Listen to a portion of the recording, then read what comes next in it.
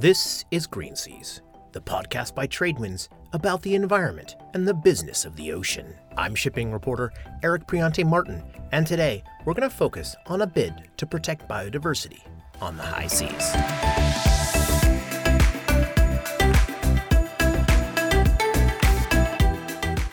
Everyone who cares about shipping's environmental impact has been paying attention to a key meeting at the United Nations International Maritime Organization to figure out that body's new targets for cutting the sector's greenhouse gas footprint. But there's been another effort at the UN looking to tackle ocean industry's impact on the environment. This one focused on biodiversity. This is Rina Lee, the president of the Intergovernmental Conference on Marine Biodiversity of Areas Beyond National Jurisdiction, announcing that the text of a new treaty had been agreed after 2 decades of negotiations. The ship has reached the shore. The excitement in that room culminated a few weeks ago in adoption of the High Seas Treaty, described by some as the biggest treaty on the ocean environment in decades. And it covers a massive gap in ocean governance, protecting oceans and regulating the industries that utilize them, in the large percentage of the planet that's outside of national jurisdictions. It's an international agreement by the UN's 193 member states that will expand protected marine areas, protect the ocean against pollution of toxic chemicals and plastics, promote sustainable management of fish stocks, and more broadly, ensure the seas are used in a responsible way. But the work is not over. It will take 60 governments to ratify the treaty before it becomes law. Even though it's taken decades to get to this point, ratification might not be as far off as some might fear. Paul Holthus is chief executive of the World Ocean Council, a nonprofit group that promotes corporate ocean responsibility. He's been involved in the High Seas Treaty negotiations for the last 10 years. The hope amongst those that have been working hard to make this happen is that those 60 ratifications or equivalent outputs from governments will be achieved by mid-2025 when the next UN Ocean Conference takes place. I think that's a reasonable expectation, given the level of sort of enthusiasm for the treaty and relief from everyone that final text has been agreed upon and adopted. So I'd say within a couple, 3 years, we would expect that enough countries have ratified this, that it comes into force. Holthus has highlighted 2 key elements of the High Seas Treaty. One is managing biological resources in key parts of the ocean, including those marine protected areas. The other is creation of a system of environmental impact statements, the details of which are still unclear even once the treaty is ratified. His message for shipping and other ocean industries? Get engaged. These have huge implications, as we've been saying for many, many years, and briefing the ocean business community and finance community about these. And so the implications are that this creates a system whereby governments can decide who gets to do what where in international waters. And this needs very active involvement from the industries that are even just transiting through portions of the ocean that would be considered special areas. There's a UN map created under the Convention on Biodiversity that basically lays out what areas are likely to be protected, but how those will be managed and what activities will be allowed will need to be worked out. When it comes to those environmental impact assessments, Holthus likens the process to come to regulations that follow the adoption of national laws. Once those laws are passed, the devil is often in the details of the rules and regulations that follow. I asked Holthus what he sees as the risks of the treaty for companies in the ocean industries. They should be worried that these specific arrangements don't take into account the practicalities of and the realities of undertaking industry economic activities in the high seas and develop unreasonable, unachievable levels of constraints on responsible activity. So that's a risk. So it's that whole, if you're not at the table situation. So that's the main risk. And that's, the flip side of that is the opportunity to help ensure that that risk has been addressed by being at the table and providing your input. In shipping and other ocean industries, what the High Seas Treaty will eventually mean in concrete terms is not fully clear. Maritime lawyer Oddbjørn Slinning is partner at law firm Wikborg Rein in Norway, and I reached out to him after he put out a client note on the treaty once the text was agreed earlier this year. He told me that he doesn't want to overstate the impact of the High Seas Treaty.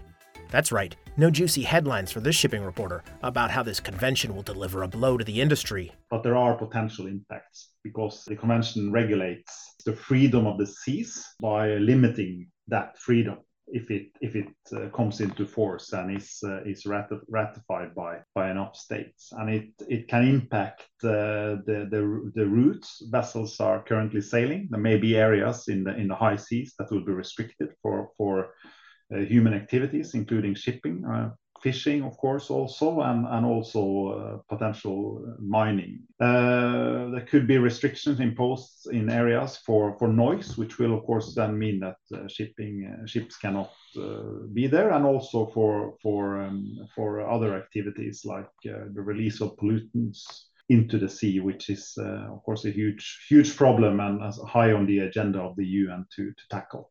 Among its provisions, the treaty is expected to lead to restrictions on speed and fuel consumption for ships in those marine protected areas, and vessels may have to avoid some zones altogether.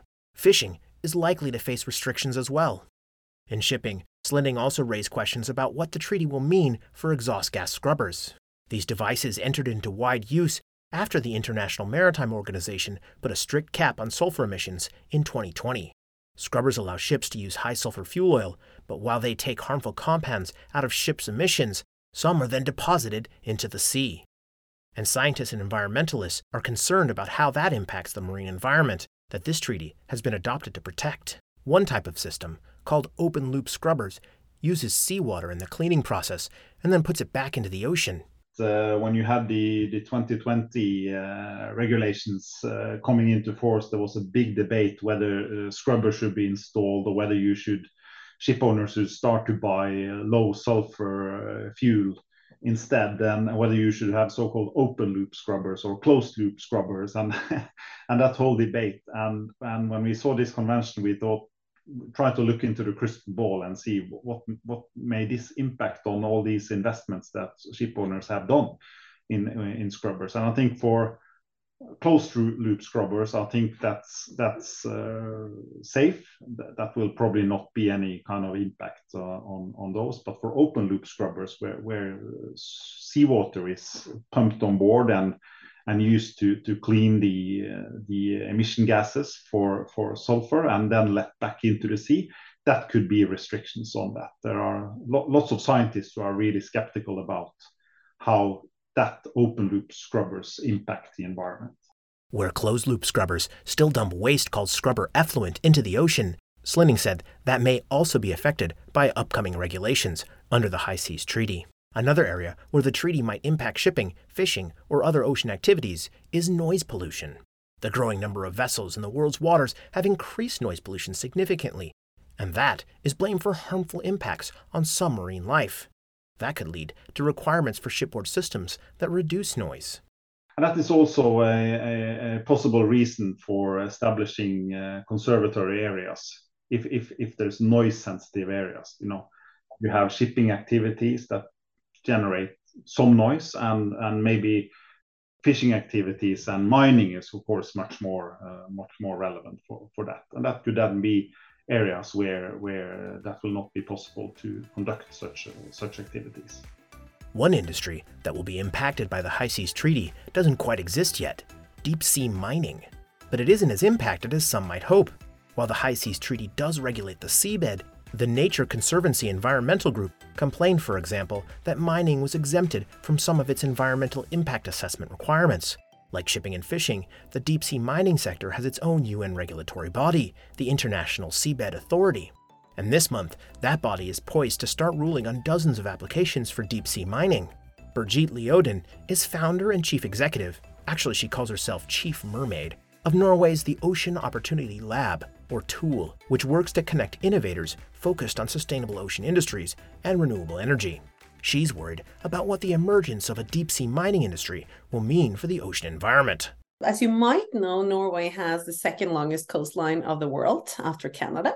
And we also have a huge ocean territory, which is 6 times, I believe, larger than our land-based territory, in a very, very pristine and also very vulnerable area in the Arctic waters. And obviously, as our mission and tool is to work for zero emission, zero waste ocean industries based on regenerative mindset and structures, then we have a very big concern that we need to be able to make sure that we build up the new ocean industries and redesign the current ones in ways where future generations will be able to still increasingly taking more values and resources out of the ocean without damaging it, leaving it dead. For Liodden, the High Seas Treaty stands for the notion that before industry makes an impact on ocean ecosystems, it needs more data about what that impact will be.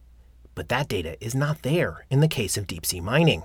I think it should have a very important consequence when we look at the fact that per now, if we start mining today, we are still we're mining in the dark. We don't know which species exist there.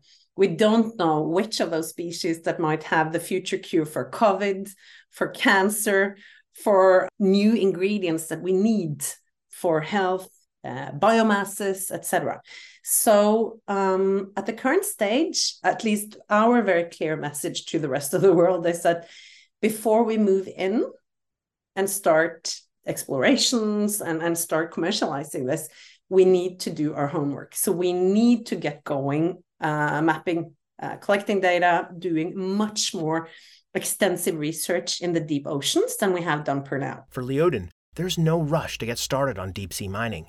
There may be lucrative minerals below the seabed, but she pointed to estimates that it could take 15 years before it's financially viable to pull that up from below the ocean without loads of government support.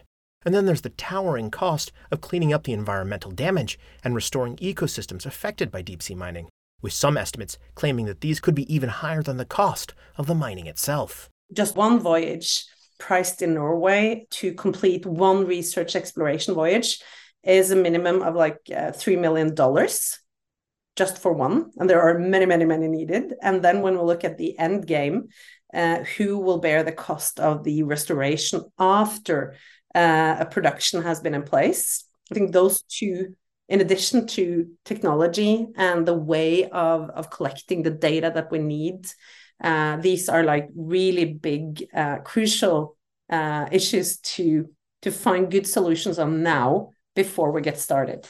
Liodden is like many who want to see seabed mining put on hold. She wants her home nation of Norway to adopt a precautionary pause. Germany, Sweden, and Finland are on board with that, and Canada has already done so on its own. As everything else we do in our industry, we need to act responsible, because we know that if we don't, and if we create big destruction, then of course our ability to do business and continue will, just be less in the future. So I think you compare it to the early areas, the early years of offshore oil and gas. If you see all of the extreme consequences that came from things we did at the early stage because we didn't know better. I mean, now we are in a century where we do know much more. We know what to do early on to make sure that we don't take risks that we shouldn't. But that's an action that will have to be taken outside of the High Seas Treaty, which will certainly not be ratified before the seabed mining proposals are scheduled to be approved.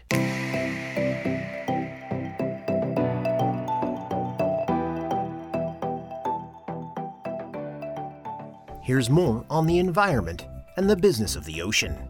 Shipbuilder Samsung Heavy Industries and engineering firm Black & Veatch have won a contract to help develop a floating LNG export project off Canada's west coast that is aiming for net zero greenhouse gas emissions. Western LNG, the Nisga'a Nation Indigenous Group, and Rockies LNG have hired the two companies for front-end engineering design of Sealissum's LNG. They claim the project will have the lowest carbon emissions of any full-scale facility that exports liquefied natural gas, or LNG. But to get to net zero will also involve offsets. Music for this episode is by Stock Music on Pixabay.